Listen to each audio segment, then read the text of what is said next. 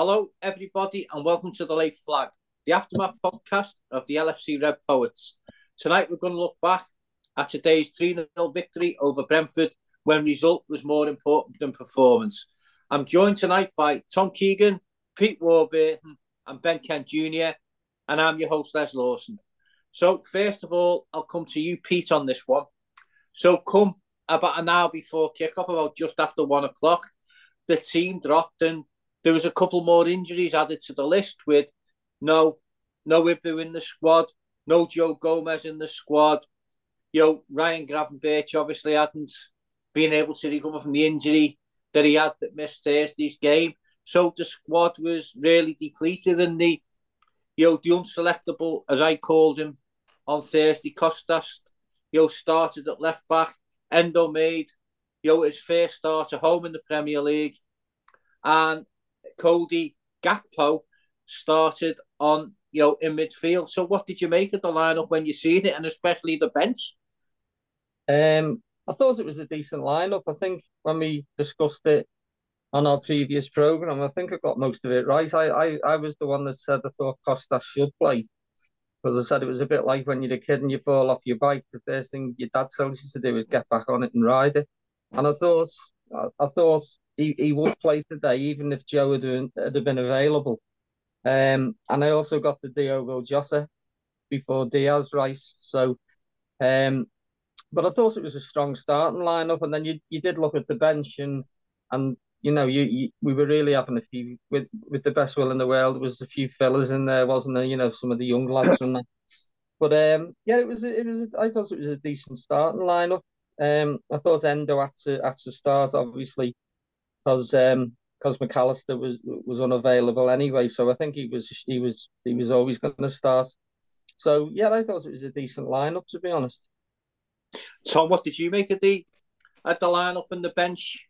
I was a bit shocked, but to be honest, Les, because with Gomez being out and Canate not being in the squad, I thought I didn't anticipate or expect that to be honest. As you say, I think the team more or less picked itself, didn't it, after that, because we were left with sort of you could have had Harvey Elliott in place where Gapco come in and done it again, but you know what, I thought, to be fair, I thought the bench was loaded with young kids, which it one way, it's sometimes that's a good thing for a couple of the lads to get through, and get games, because they need that time to experience if they're going to progress. But yeah, the team took care of itself more or less with what we had. Yeah, there was. I mean, I think I think Jurgen looked at it and thought that he wanted as much height in the team as possible. I think, which is why I think Cody started on the on the left side of the midfield, rather than Harvey. And also, I think that Harvey's best performances this season have been when he's come on from the bench. So yeah, I think that was a reason in his thinking. So, but it was a big blow, wasn't it, when we seen the team, Ben, to see that there was no Gomez or Ibu in the squad. Yeah, it was, and to be honest, um, I'm getting a bit fed up with the amount of injuries that Ibu's getting.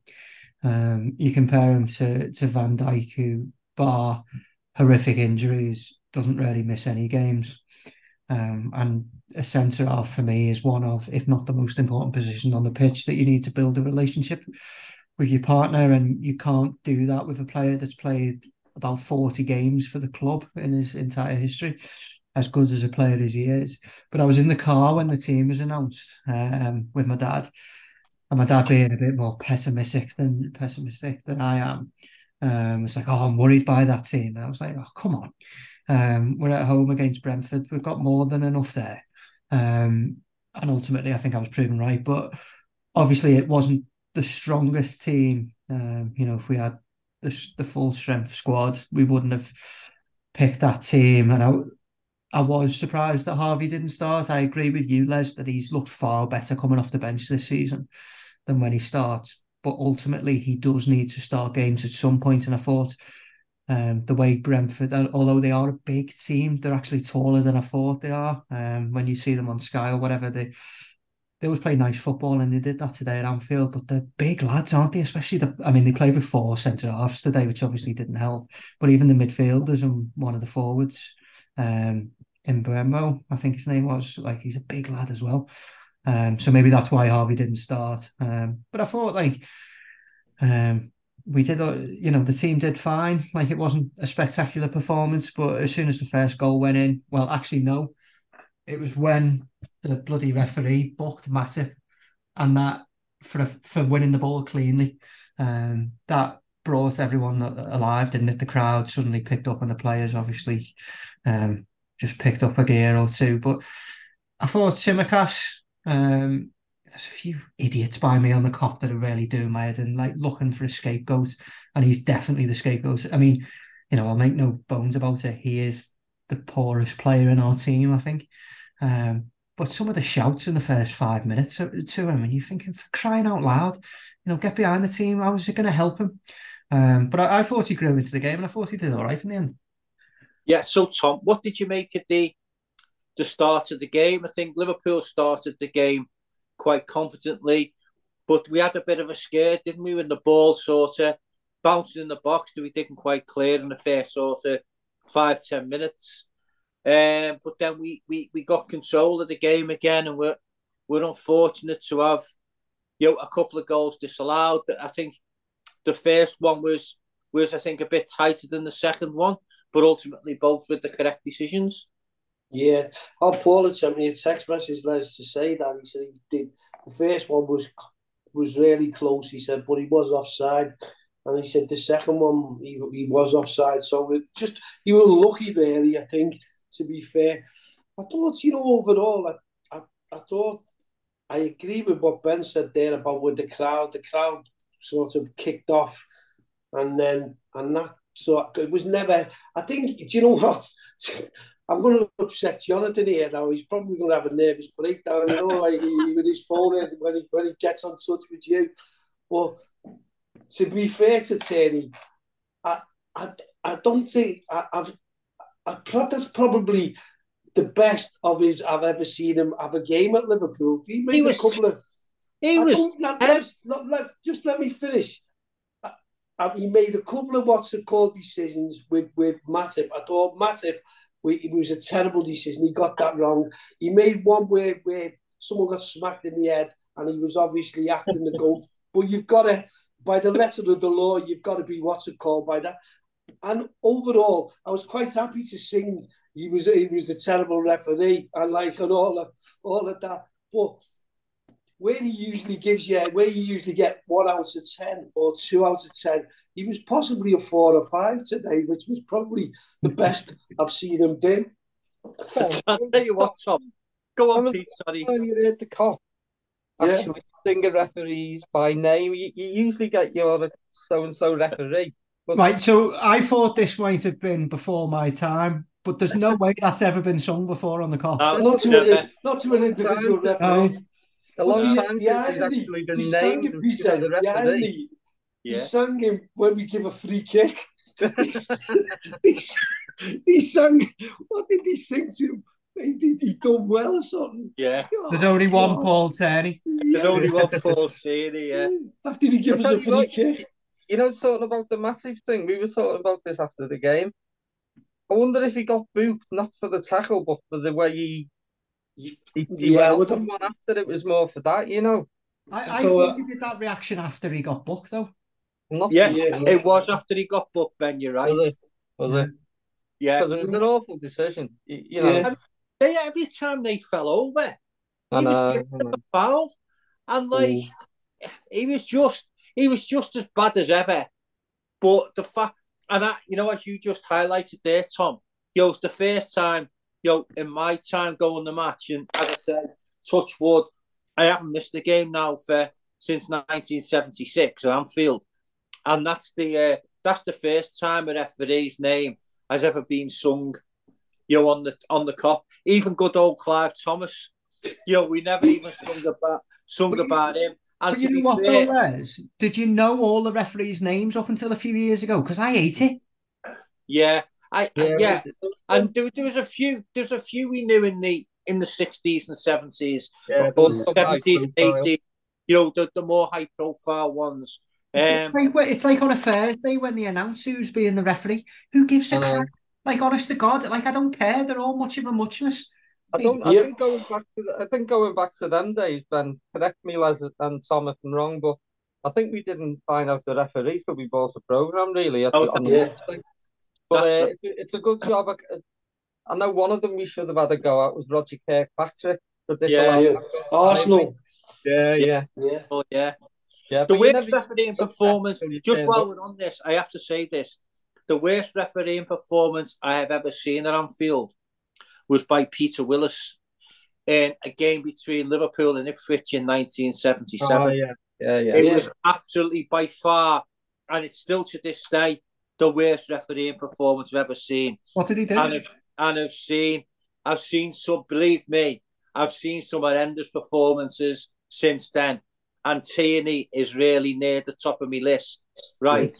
But Peter Willis, Liverpool v Ipswich, and I think it was April 1977, is by far and away the worst exhibition of refereeing I have ever seen. Was that the game when Mick Mills assaulted Highway? Yeah, and he got carried off on a stretcher. Yeah, that's right. And then David Fairclough come on a sub, and he booked him. He booked him for coming off without telling him. Yeah. He sent him off and booked him without telling him. And in the end, it got that bad that he had to stop the game and call the two captains over to him and sort of tell them to calm down. But yeah, you are right, Tom. That is the game. Mick Mills assaulted Steve Highway. Steve Highway got carted off on a stretcher, and he just totally and utterly lost the game. Yeah.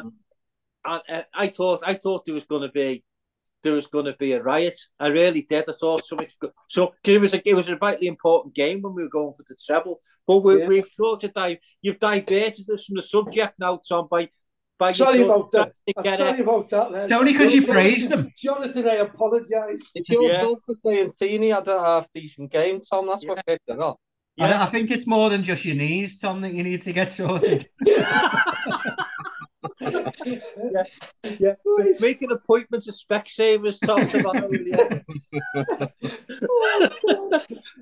So, Pete, I'll come to you for now. Some sensible discussion on the game. So, we were sort of probing, weren't we? And we just couldn't get, we just couldn't seem to get that rub of the green. And you thought when the second goal was disallowed, did you tend to get the feeling where, oh no, I hope it's not going to be one of those days.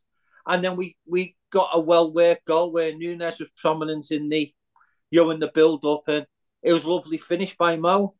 Yeah, I mean, they had like sporadic attacks as well, Brentford. They're very quick on the break. And although they were defending in depth, when they had the chance, I mean, I think that Brian, what's his name, Uemba, I think he nearly got one on the break, didn't he? And I don't think it was actually cleared off the line. I don't think it had the gas to get on over the line, and it was cleared.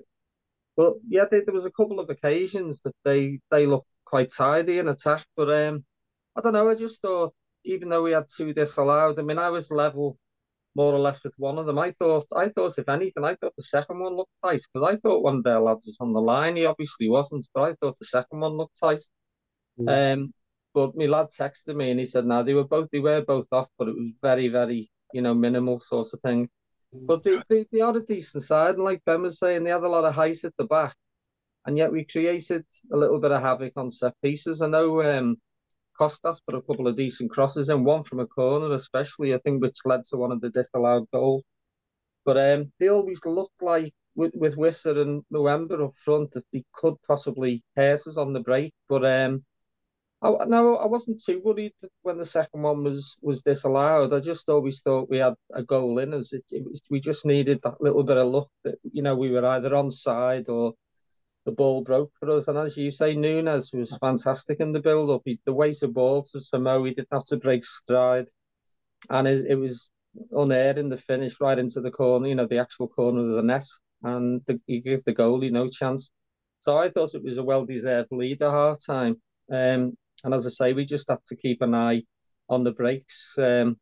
what I was quite surprised at was when we had corners. I noticed it a lot in the second half more than the first because I was down that end. But we had everyone back, And I said to the lad next to me, why did he put a couple up, put Mo up, and someone else who's with it, like Nunes with pace, because it's going to take three defenders, out of the equation. But yeah, there was and there was. I wouldn't say they defended with a low block as such, but they were quite, they had some big lads there and they were getting stuck in. And no, I thought a goal had come. We just had to. It's that word patience again. We've got to learn to be patient both on the pitch and off the pitch, to be honest. And it worked fine today in the end. Ben, do you agree with that? It was, the lead at half time was well deserved, and Liverpool could have possibly, gone in further ahead than just by the one goal. I think it would have been harsh on Brentford if we would have gone in at half time more than one goal ahead. Like Pete says, they do play some good stuff, especially take the centre halves out of it, but they're attacking players. I was very impressed with them. The movement they had, the little one touch and move play. I thought it was really good, and they did cut us open a couple of times. Like they did make some good positions. There was that. I think it was a save by Ali that nearly went in, and it didn't get over the line or anything or close to it. But I didn't even realise it was a save until the lad next to me said it. And I'm just glad it wasn't Kelleher, because I think he would have scored. I think that's the difference between the two keepers there. But I was impressed with Brentford, and I was saying to my dad on the way home, if I was, a team in the top half of the league, not convinced on our manager, I'd be all over Thomas Frank. I think he's done a brilliant job there. I think he seems like a really nice guy. He's obviously of the Jurgen mould, but doesn't have the charisma of Jurgen, or nowhere near as good as him. But he's of that ilk. I think he's a good manager. But I think we did deserve to be ahead. I wasn't as confident as I was against Forest, where we were that was never in doubt. That was always going to be a Liverpool win. As soon as we started the game, we were all over them, and they never laid a glove on us. I thought Brentford were better than them. But as soon as we got the first goal, but like I said before, as soon as Tierney made that incorrect decision on Matip, I thought that was the instant that changed the game. As soon as he got that wrong, I thought we were all over them then, and it was only a matter of time. And the offside goals, obviously being in the Kop, it's difficult to see. I actually thought the second one was an own goal. Like I said to my dad, I'm sure that's an own goal. Why has he put the flag up? But obviously it wasn't. And I take your word for it, Pete, that it was offside. I haven't seen it back. Yeah, what it was, Ben, Nunes was offside. Right.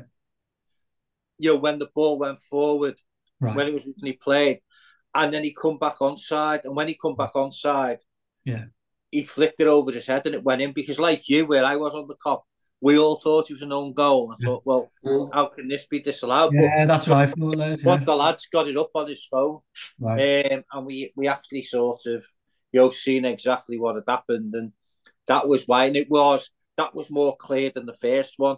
Yeah. The first one, when he showed us the angle of the first one first, we thought that's onside from the first picture. But then when he showed you from the second angle, you could see he was just off. Well, it didn't take them long for the second one to make the mind up. They did. The first one, it took a good couple of minutes, and you've got no idea what's going on in the ground, have you? You're thinking. No. I must admit, a normal player, I thought he looked off, but then it took about 2 minutes, didn't it? And I said to my dad and my mate, I was like, "This must be close, this," because they don't normally take that long. But yeah, I thought at half time, like I said to the lads when we were having a beer, we'll win this quite comfortably now, and that's how it played out, wasn't it? Tom, so we come out at the start of the second half, and I thought for the first 10 minutes, we couldn't get going. We kept losing possession, the ball kept being played in the air, we couldn't seem to get any momentum, and they were getting a lot of the ball without actually hitting us, but we couldn't get any rhythm to break forward. Do you think that's a good assessment? I thought, going back over, I thought Brentford were really well organised, Les, and I thought, he broke And when they broke a couple of times. I thought Virgil was superb, and I thought I didn't really feel like Brentford were real threats. I didn't think Ali had to make loads of saves or anything like that. So I thought like we were well worth our lead half time. I thought in the second half, I thought we were a bit not. I think we were trying to overrush this say in the second half. We just weren't as normal as patient as we were. But I thought after about 10, 15 minutes, we started to really use the ball better, didn't we? We started to use it wiser. I thought Mo today. I thought Mo overall today was excellent. I thought, apart from his which was a shock, to be honest, the ball was brilliant running onto me, which he put over the bar. I thought that had gone in. I thought, like that would have been a brilliant goal. But I thought overall, Liverpool, when they were never really, although Brentford had a bit of possession and they defended well, I don't really think we were ever really in doubt, to be honest. I thought we were quite controlled overall. Yeah, Pete, I thought, like, I don't know about you, but I was relieved when we got the second one, because you were always wary of them sort of maybe getting something from a set piece that would have brought them level. When the second one went in, it gave you that little bit of breathing space. But it seemed it was a strange goal, wasn't it? Because nobody really knew what had happened. The ball had got played across by Costas. Salah had headed it in, but then the celebration was very muted. The goalkeeper puts the ball on the 6-yard box, ready to take a goal kick. Everybody standing around, and nobody really knew what had happened. Yeah, even when Mo headed it in, he didn't celebrate much, did he? It was though he doubted that the ball had stayed in play. And like you said, the crowd didn't really celebrate, and we were all looking at one another saying, what's going on? And, I said, it's obviously they're going to check the ball out. And I said, unless it's, it might be like another Anthony Gordon there, and let's see what happens, sort of thing. But it was quite a weird feeling to. But I was like you, I did think we needed a second just to calm, not nerves as such, but just to give us greater control of the game. Because I think not long into the second half, if memory serves me right, they had a direct free kick, and Ali had to make a decent save to put it over the top. So they were always going to be dangerous from set pieces with the height he's got. And as I say, once you've got that insurance, a little bit of a second goal. I mean, it doesn't. I'm not. You look at the game later on that ended 4-4, and nothing's safe in any game. But I think once we got the second, I just think it just gives us that little belief's not the word. It was just like more control, really. But yeah, it was a strange one. The second one, it just felt like all the players sort of made their own mind up. The ball had gone out to play, and it was weird. It was a weird. So good to get that second goal. And as I say, we had a little bit more control, and I thought, just in passing, I thought Endo had a good game in the midfield today. He got caught a couple of times, but who doesn't in that position? Do you know what, Pete? We were dead in line with because we're to the side, where you're the other side, Les, and seeing it, we're dead in line, and all of us, everyone who'd seen it then didn't think the ball had gone out. So we were shocked. I didn't. We were dead in line with that. The ball, half the ball was over the line, but it was half the ball rather than when he pulled it back. So we didn't understand why the goalkeeper just put the ball on the thing, but he give a goal, didn't he? Turn and give a goal. I don't think anybody really knew what was happening, because everybody was just. I don't know whether you thought that as well, Ben. Is that everybody on the Kop was sort of the celebration was very muted by both the fans and the players, and everybody was sort of stood around saying, "What's happened here?" You thought Tierney would give the goal, but then you weren't sure, were you? Because Tierney definitely did give the goal. He did, yeah. I think it was more a fact that Mo Salah didn't celebrate, did he? He was just like that. And I mean, like from where I'm in the Kop on that side of the goal where the ball was out, kind of thing. You could tell it wasn't like it was like my dad's like, that ball was out. I was like, no, it wasn't. Like, and you could just. The goalkeeper was just trying to play it on, wasn't he? But with VAR, like, I mean, well, actually, no, actually, not going to say with VAR, it's going to get the right decision, but who knows? But it was clearly not out. So Yeah. Yeah. So, yeah. And then the goal was given. And as I say, that then gave us a cushion. And then you just thought then, well, if you can get a third one, this will really put the game to bed. And then Jota the slotter comes up and with a lovely finish into the corner. And basically when that went in, that was basically then game over, Tom. Wow, it was a brilliant finish, Les, wasn't it?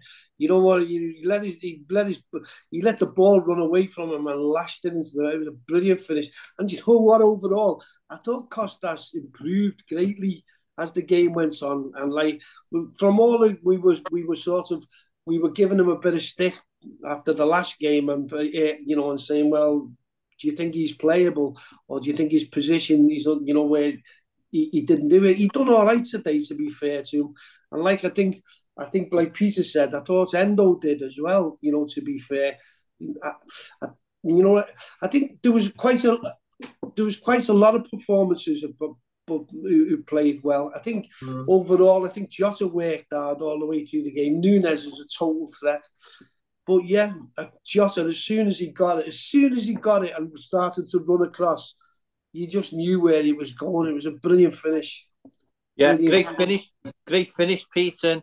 And I think it was at that point in the game, I think Liverpool thoroughly deserved the third goal because we'd had a few sort of skirmishes around the box where the ball wouldn't quite drop, and we couldn't get the right pass to. But I thought that when the third one went in, I thought that was a score that didn't flatter Liverpool, Pete.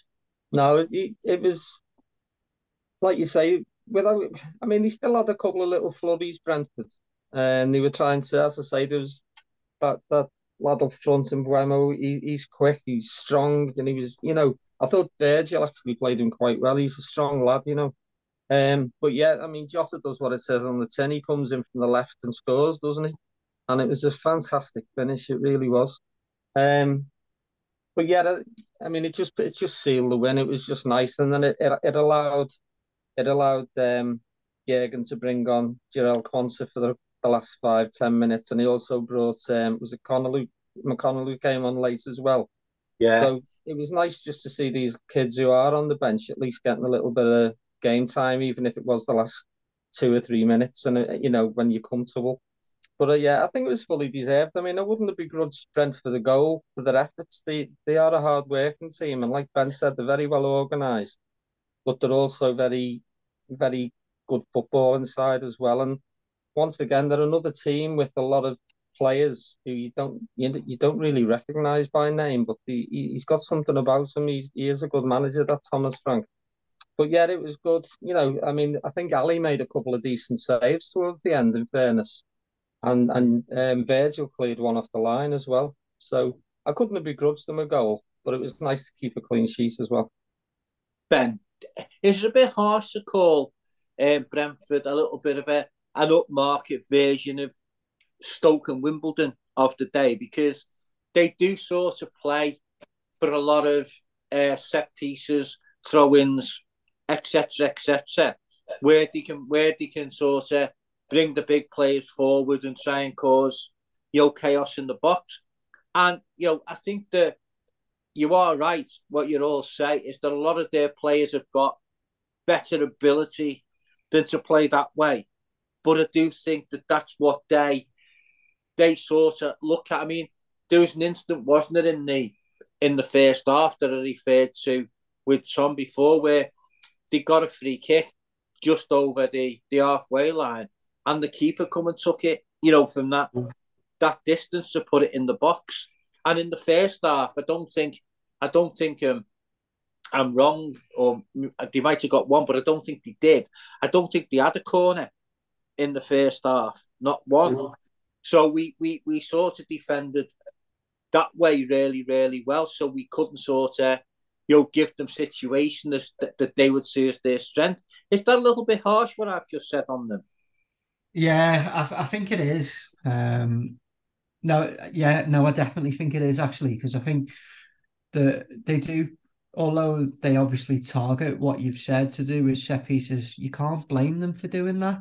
You know, their budget is probably about 5% I've of Ben, ours. I'm not No, blaming them for I doing know you're not that. criticising Sort them, of Les. saying, But what I'm going to say is they do play some nice stuff as well. There was a couple of chances in the first half which they brought on really well, and then there was one in the second half when I think their right back had it, um, and they managed to do a couple of 1-2s down the line, and then they were through about three or four of them they were up, and they had a really good opportunity to break, and they just played the final ball was bad.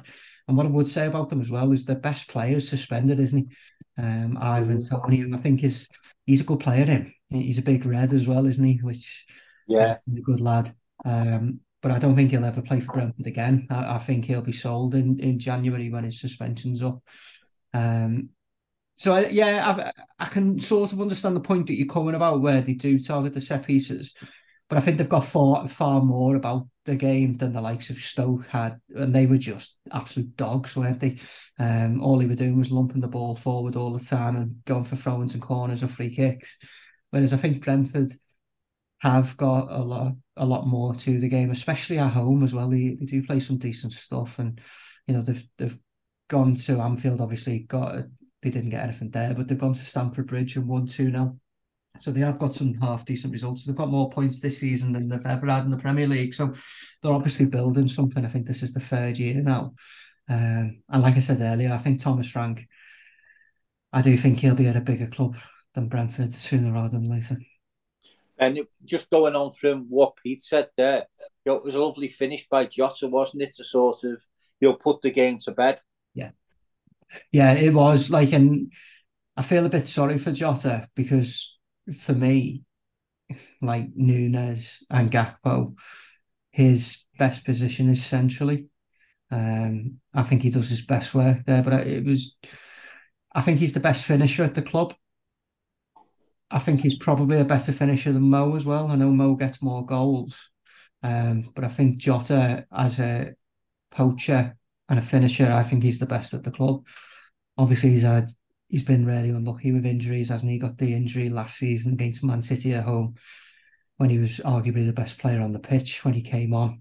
Um, but I think he's a really good player. He took his goal really well. There's not many players in our team that could do that. I'd say Szoboszlai has got a finish on him like that from that area, but there's not too many others. So it was nice to see him having a go from that area. And what I would say as well, Harvey Elliott's getting a lot more confident with his shooting, isn't he? He's starting to take shots from that area a lot more than he used to. Yeah. So yeah, I thought Jota had a decent game. Can I just ask, what your thoughts of certain players' performances? And I'll start with you on this one, Pete.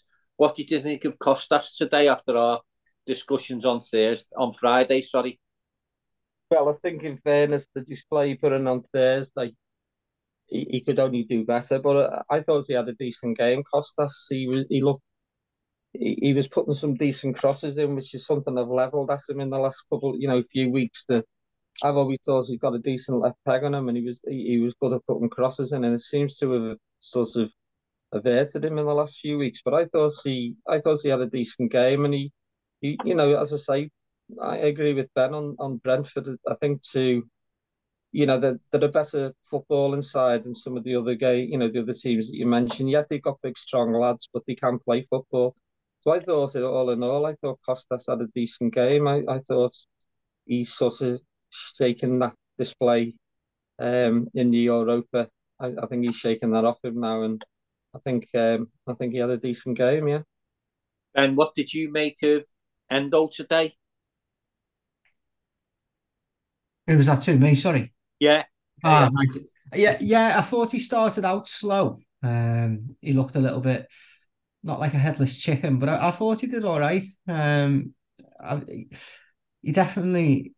I think Jurgen really likes him. There was something on the touchline, and he had to give him a high five or a hug or something like that. Um, I'm not ultimately convinced on Endo, to be honest with you. I haven't seen anything yet. that makes me think, let's start him against Man City in 2 weeks. But there's still a gaping hole for a number 6 in that team, so somebody needs to take the place. But I thought he did fine, Les. I thought, it was his first start in the league at Anfield. It would be nice to see him in our first choice team, instead of in a midfield that contains a forward and Gakpo. It would be nice to see him and Szoboszlai and McAllister or Gravenberch as a free with Endo as the number 6 to properly judge him. I think the signs are there that, he's going to be a useful squad player, but I'd be surprised if it's anything more than that. Tom, what did you make of Cody Gakpo's performance today in the midfield? He done all right, Les. He worked hard, didn't he? He took a couple of good shots. He done. I think he laid the ball in for Costas to pull it back. For Moses. Overall, I didn't think it was like a solid performance without being a spectacular one. But he's working his way back from fitness. I think so, and he's been in and out of the side, hasn't he? So again, he need a run of games, these players, don't he? So I think when it comes down to it now, he's gonna struggle in games. I think because you looked at Nunes now. He certainly took the number 9 shirt, hasn't he? He seems to be the player. He makes everything happen. I think he's the more effective up there at the moment. But I thought Cody done really well. You couldn't ask more of him. About what you said about Brentford before, Les, I think they're a decent side. I think that's a bit harsh to say that they're like Stoke, and I think they play. I did say a better. Yeah, I know you did. Better version than Stoke and Wimbledon. And the reason I said that, Tom, if I can just interject, is because I think, as you've all said, they've got some decent players and they can play some decent football, and I think they could possibly do better than they could if what I'm trying to say is, I don't think they have to resort to that, to playing for free kicks, corners. I think they mix it though. I think they mix it a bit, because I thought when we went 3-0,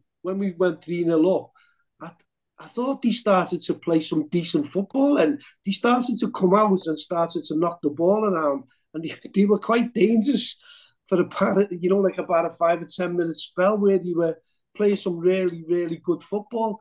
So I think that's what he does, doesn't he, in Thomas Frank? And I think he mixes the two together, when he needs to. And when Tony's there, as Ben said before, I think he's the target man who nods everything off, and players run off him. So I think they're a decent side. They're a decent side. I'm glad we've played them. I'm glad we beat them. Yeah. So I'll move on now and ask you for your man of the match. So I'll start with you, Tom. Apart from Paul Tierney, who did you think was the best player on the field today then for Liverpool? Do you know what, Les? I had 3 today, but today I thought Joel Matip played really well. I thought Big Joel had a really good game. I thought Virgil was outstanding today. I thought he's back to more or less he's getting towards his best. I thought he played out. He really played well. But I wanted to give it to Virgil, but you know what? I think you've got to give it to Mo for his goals and his performance overall. So I want to give it to Mo. And Tom made a good point there, didn't he, about Virgil now getting back to his best again. So who was in the frame for you for man of the match, and who did you ultimately give it to? Virgil van Dijk was by far head and shoulders man of the match. I don't know if you can hear me on the cop, Les, but I've basically just said what you said, that he's getting back to the level of what he was. He still isn't at that level, and I don't think he ever will be, because he's lost half a yard of pace. But I said to my dad today more than once, there's no better centre-half in the country than Virgil van Dijk. The media seem to be... He's always compared as the go-to for centre-halves But there's nobody better than him. Like even when he's not playing well, he's the best centre half in the league by an absolute country mile. So for me, it was him comfortably, and obviously Mo with his 2 goals. And an honourable mention to Tsimikas. I thought a shaky first 10 minutes. The crowd didn't help, but I thought he was solid. He got 2 assists as well. Okay, one of them was a pass back to Jota. But I thought that'll do his confidence the world of good. But for me, it was Van Dijk. Pete, where you going today with your accolade as the player of the match? It's probably the same names that have been mentioned. I thought Virgil was excellent again, as he was at Luton Town, and he made that clearance, as I say, off the line. I think it was probably into injury time that just kept the clean sheet. I thought Endo had a decent game. He wasn't outstandingly brilliant, but he was getting tackles in, and I must admit I was a little bit worried when it went to VAR for that tackle. I thought it was a genuine 50-50 in the middle of the field, to be honest. But it probably could have gone the wrong way for him. But thankfully, VAR saw it as a genuine, 50-50 tackle that we used to see 10 a penny in years gone by. We don't seem to see them now.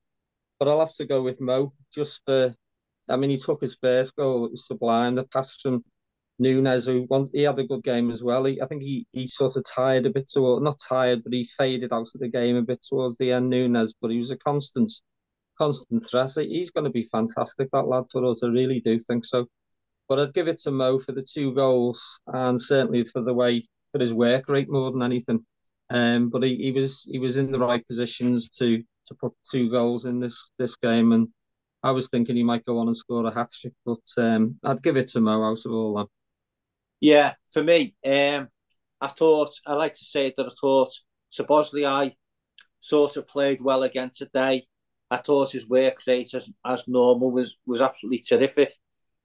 I thought Mo with his 2 goals was good. I thought Darwin Nunes was excellent. But in the end, it come to a choice to me between Joel Matip and Virgil.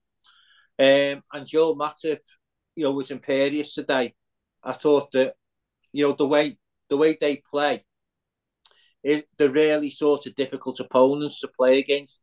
And I think your centre backs have to be at the best, in order to keep them at bay. And I thought both our centre backs today, were at their best and sort of kept them as quiet as they could. Yet they did have a few chances, but really, they stood strong and they stood tall, both of them.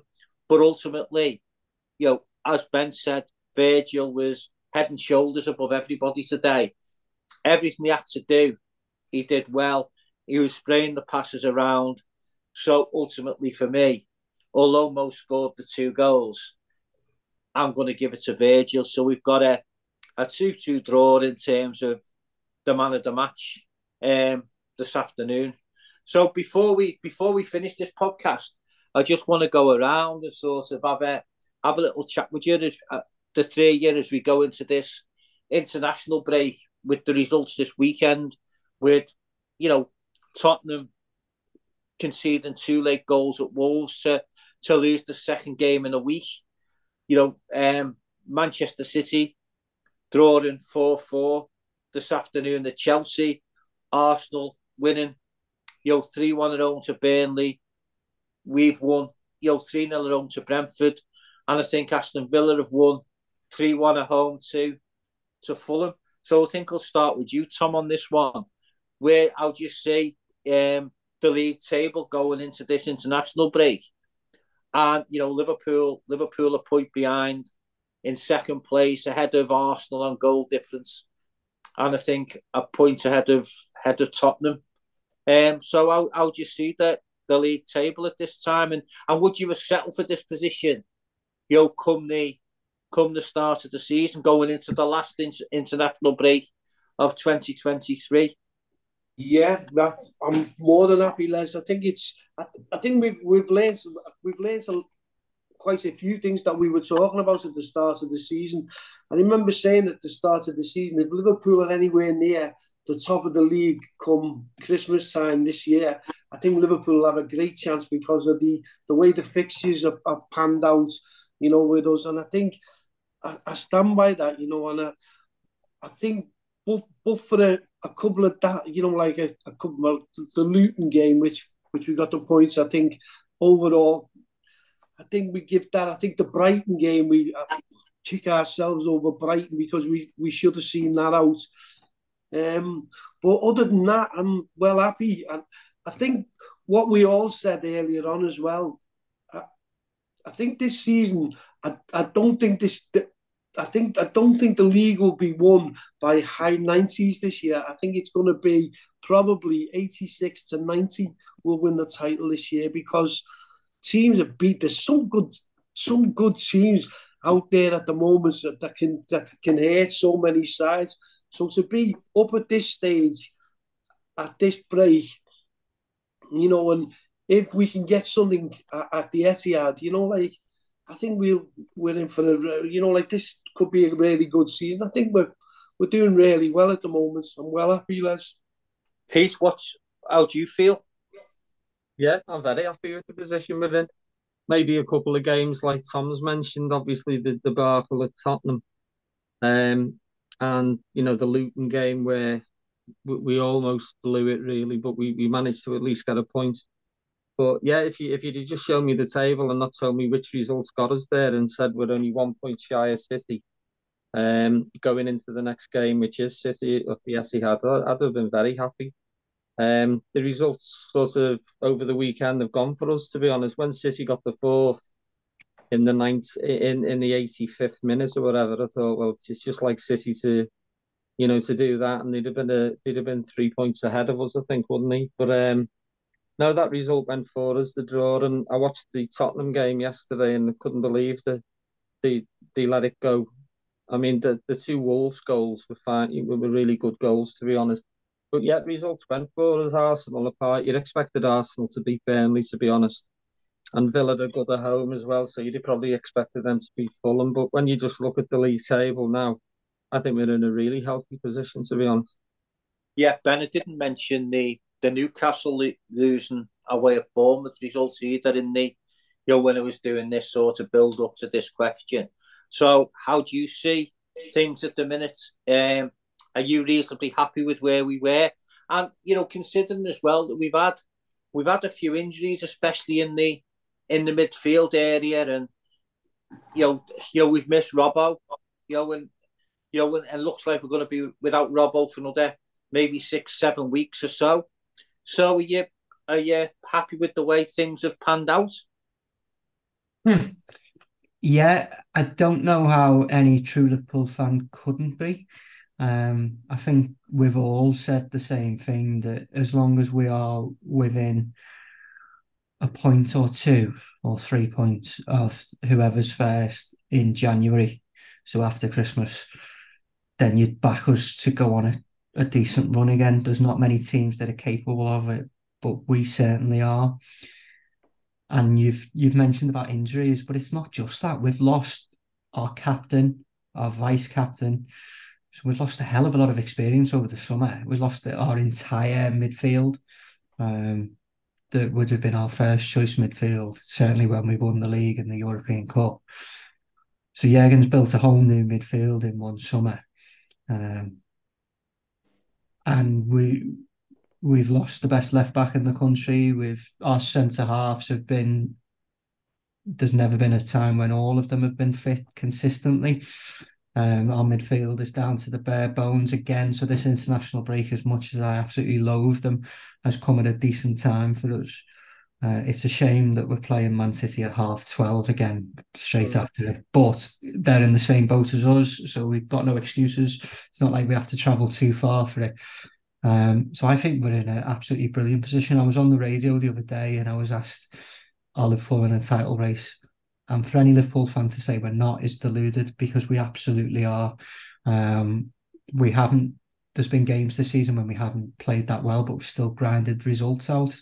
The sign of a good team, unlike a team 40 miles down the M62, which are crap, but do manage to get results, which is doing my head in. but we're far better than them. We'll show that in December. I've got no doubt about it. But the results this weekend have been good for us. You can understand why Tottenham have dropped off. I mean, they won the league a couple of weeks ago, didn't they? So the players have been out partying. So you can understand why they've dropped the last two games. But I think Arsenal are dangerous this season. I think they're going to be there or thereabouts. I don't think they'll win the league, but I think they'll be close like they were last season.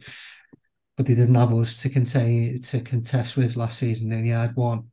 And the way the fixtures are looking, we've got to play most of them at Anfield, haven't we?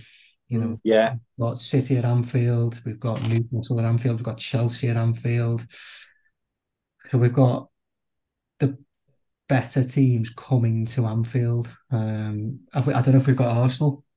December. So, we've got, you'd always want them at Anfield rather than away, wouldn't you? And our last game, I think, is Wolves at home, isn't it? Yeah. And we all know what happens when we play Wolves at home. We can win the league that day. So hopefully we're in a position.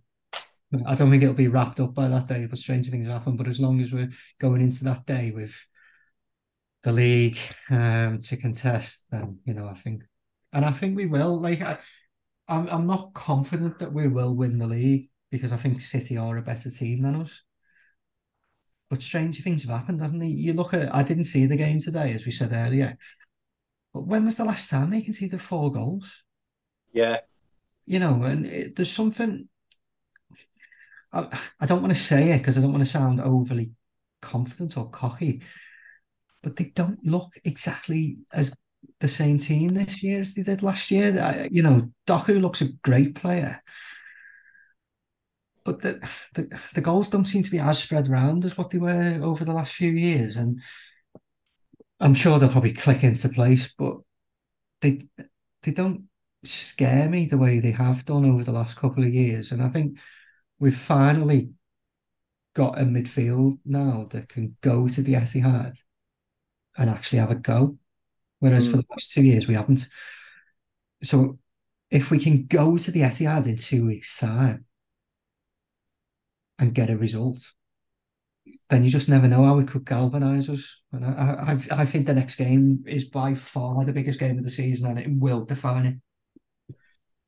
Yeah, I as I say, I totally agree. I'd have snapped your hand off at the start of the season for us to be where we are, going into this international break. I thought that, but for the one defeat of the season against the PGMOL, Liverpool would be top of the league now. So, you take that result and add it to what you should have, and you would be top of the league. So you would have bettered Manchester City start to the season. So yeah, I'm well happy with where we are. And just a little bit of, if people like a few little omens for this season. And I'll say this, that every time West Ham have won a trophy, Liverpool have gone on to win a trophy in the following year. Now, West Ham won the FA Cup in 1964, and then Liverpool won the FA Cup in 1965. West Ham then won the Cup Winners' Cup, or the first cup, whether it was, in 1965, and then Liverpool went on to win the FA Cup in 1966.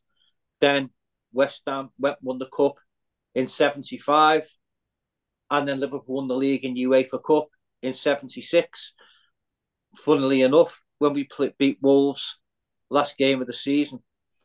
So, West Ham won a trophy last season, and let's hope that trend continues. And also, they won the FA Cup, I think, in 1979, and then Liverpool won 1980, and Liverpool won the league in 80, and they won the European Cup in 81.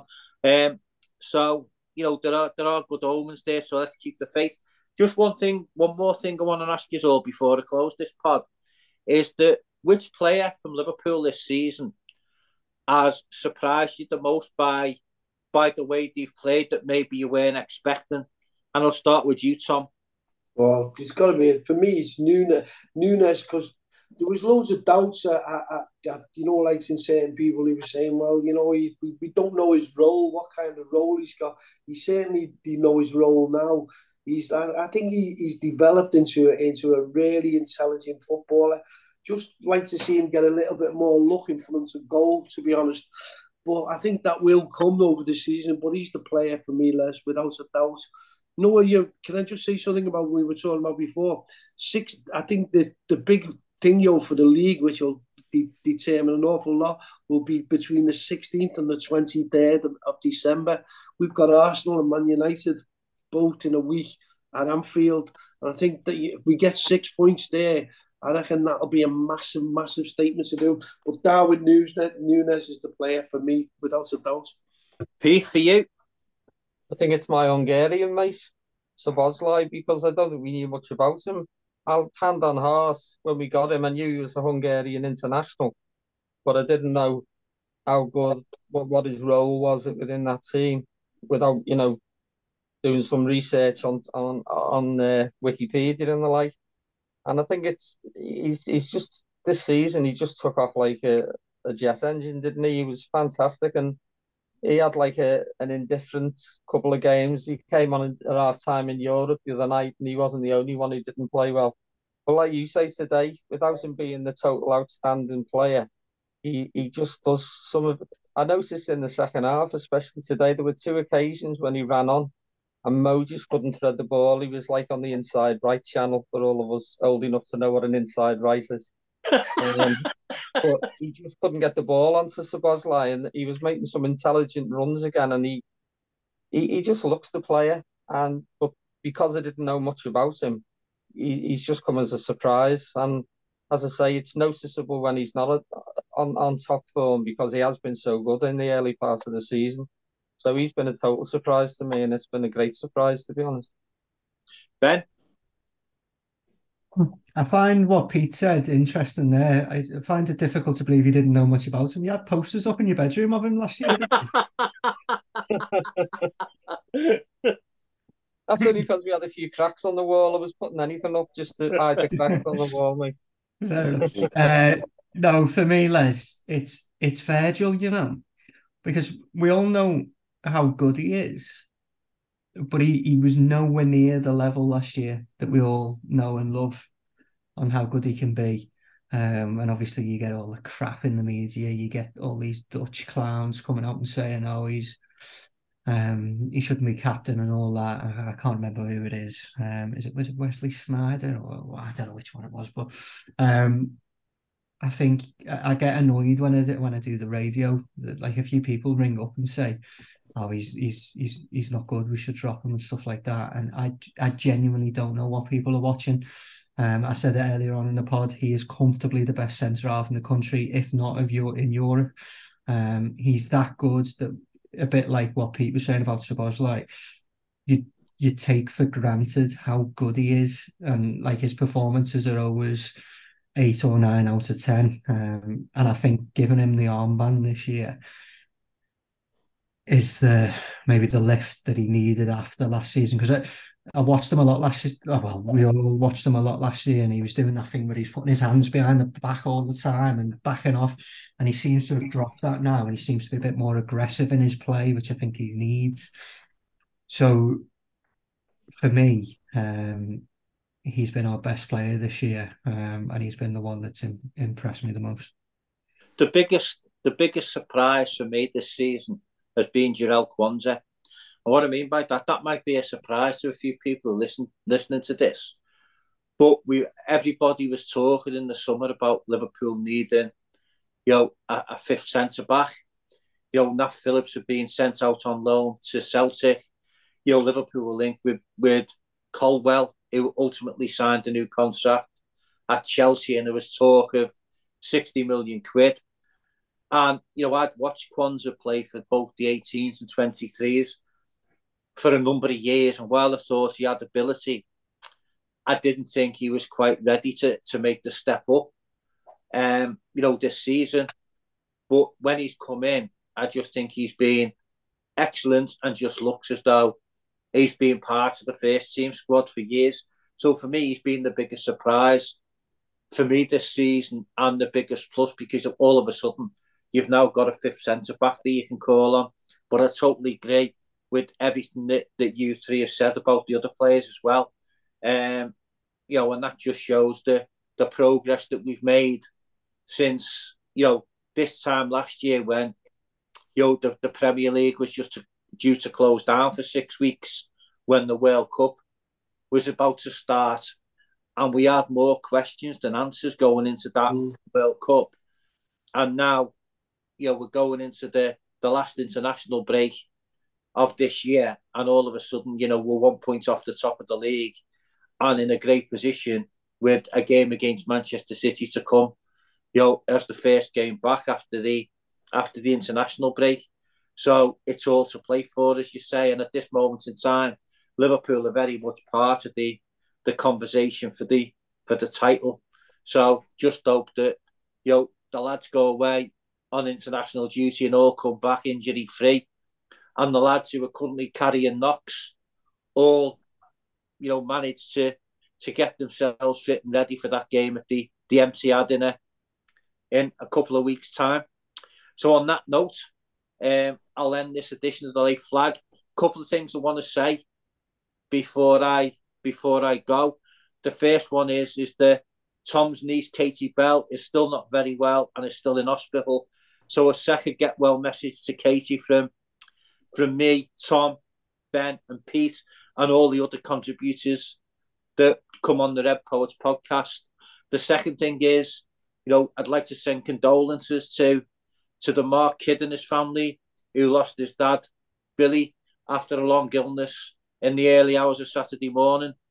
We're thinking of you, Mark, David, Debbie, Daniel, Jill, and obviously, his mum, Doris. Deepest sympathy from us all. And may Billy never walk alone. Anyway, as I always end the podcast by saying, justice for the 97, don't buy the sun, and you'll never walk alone. Until next time, goodbye.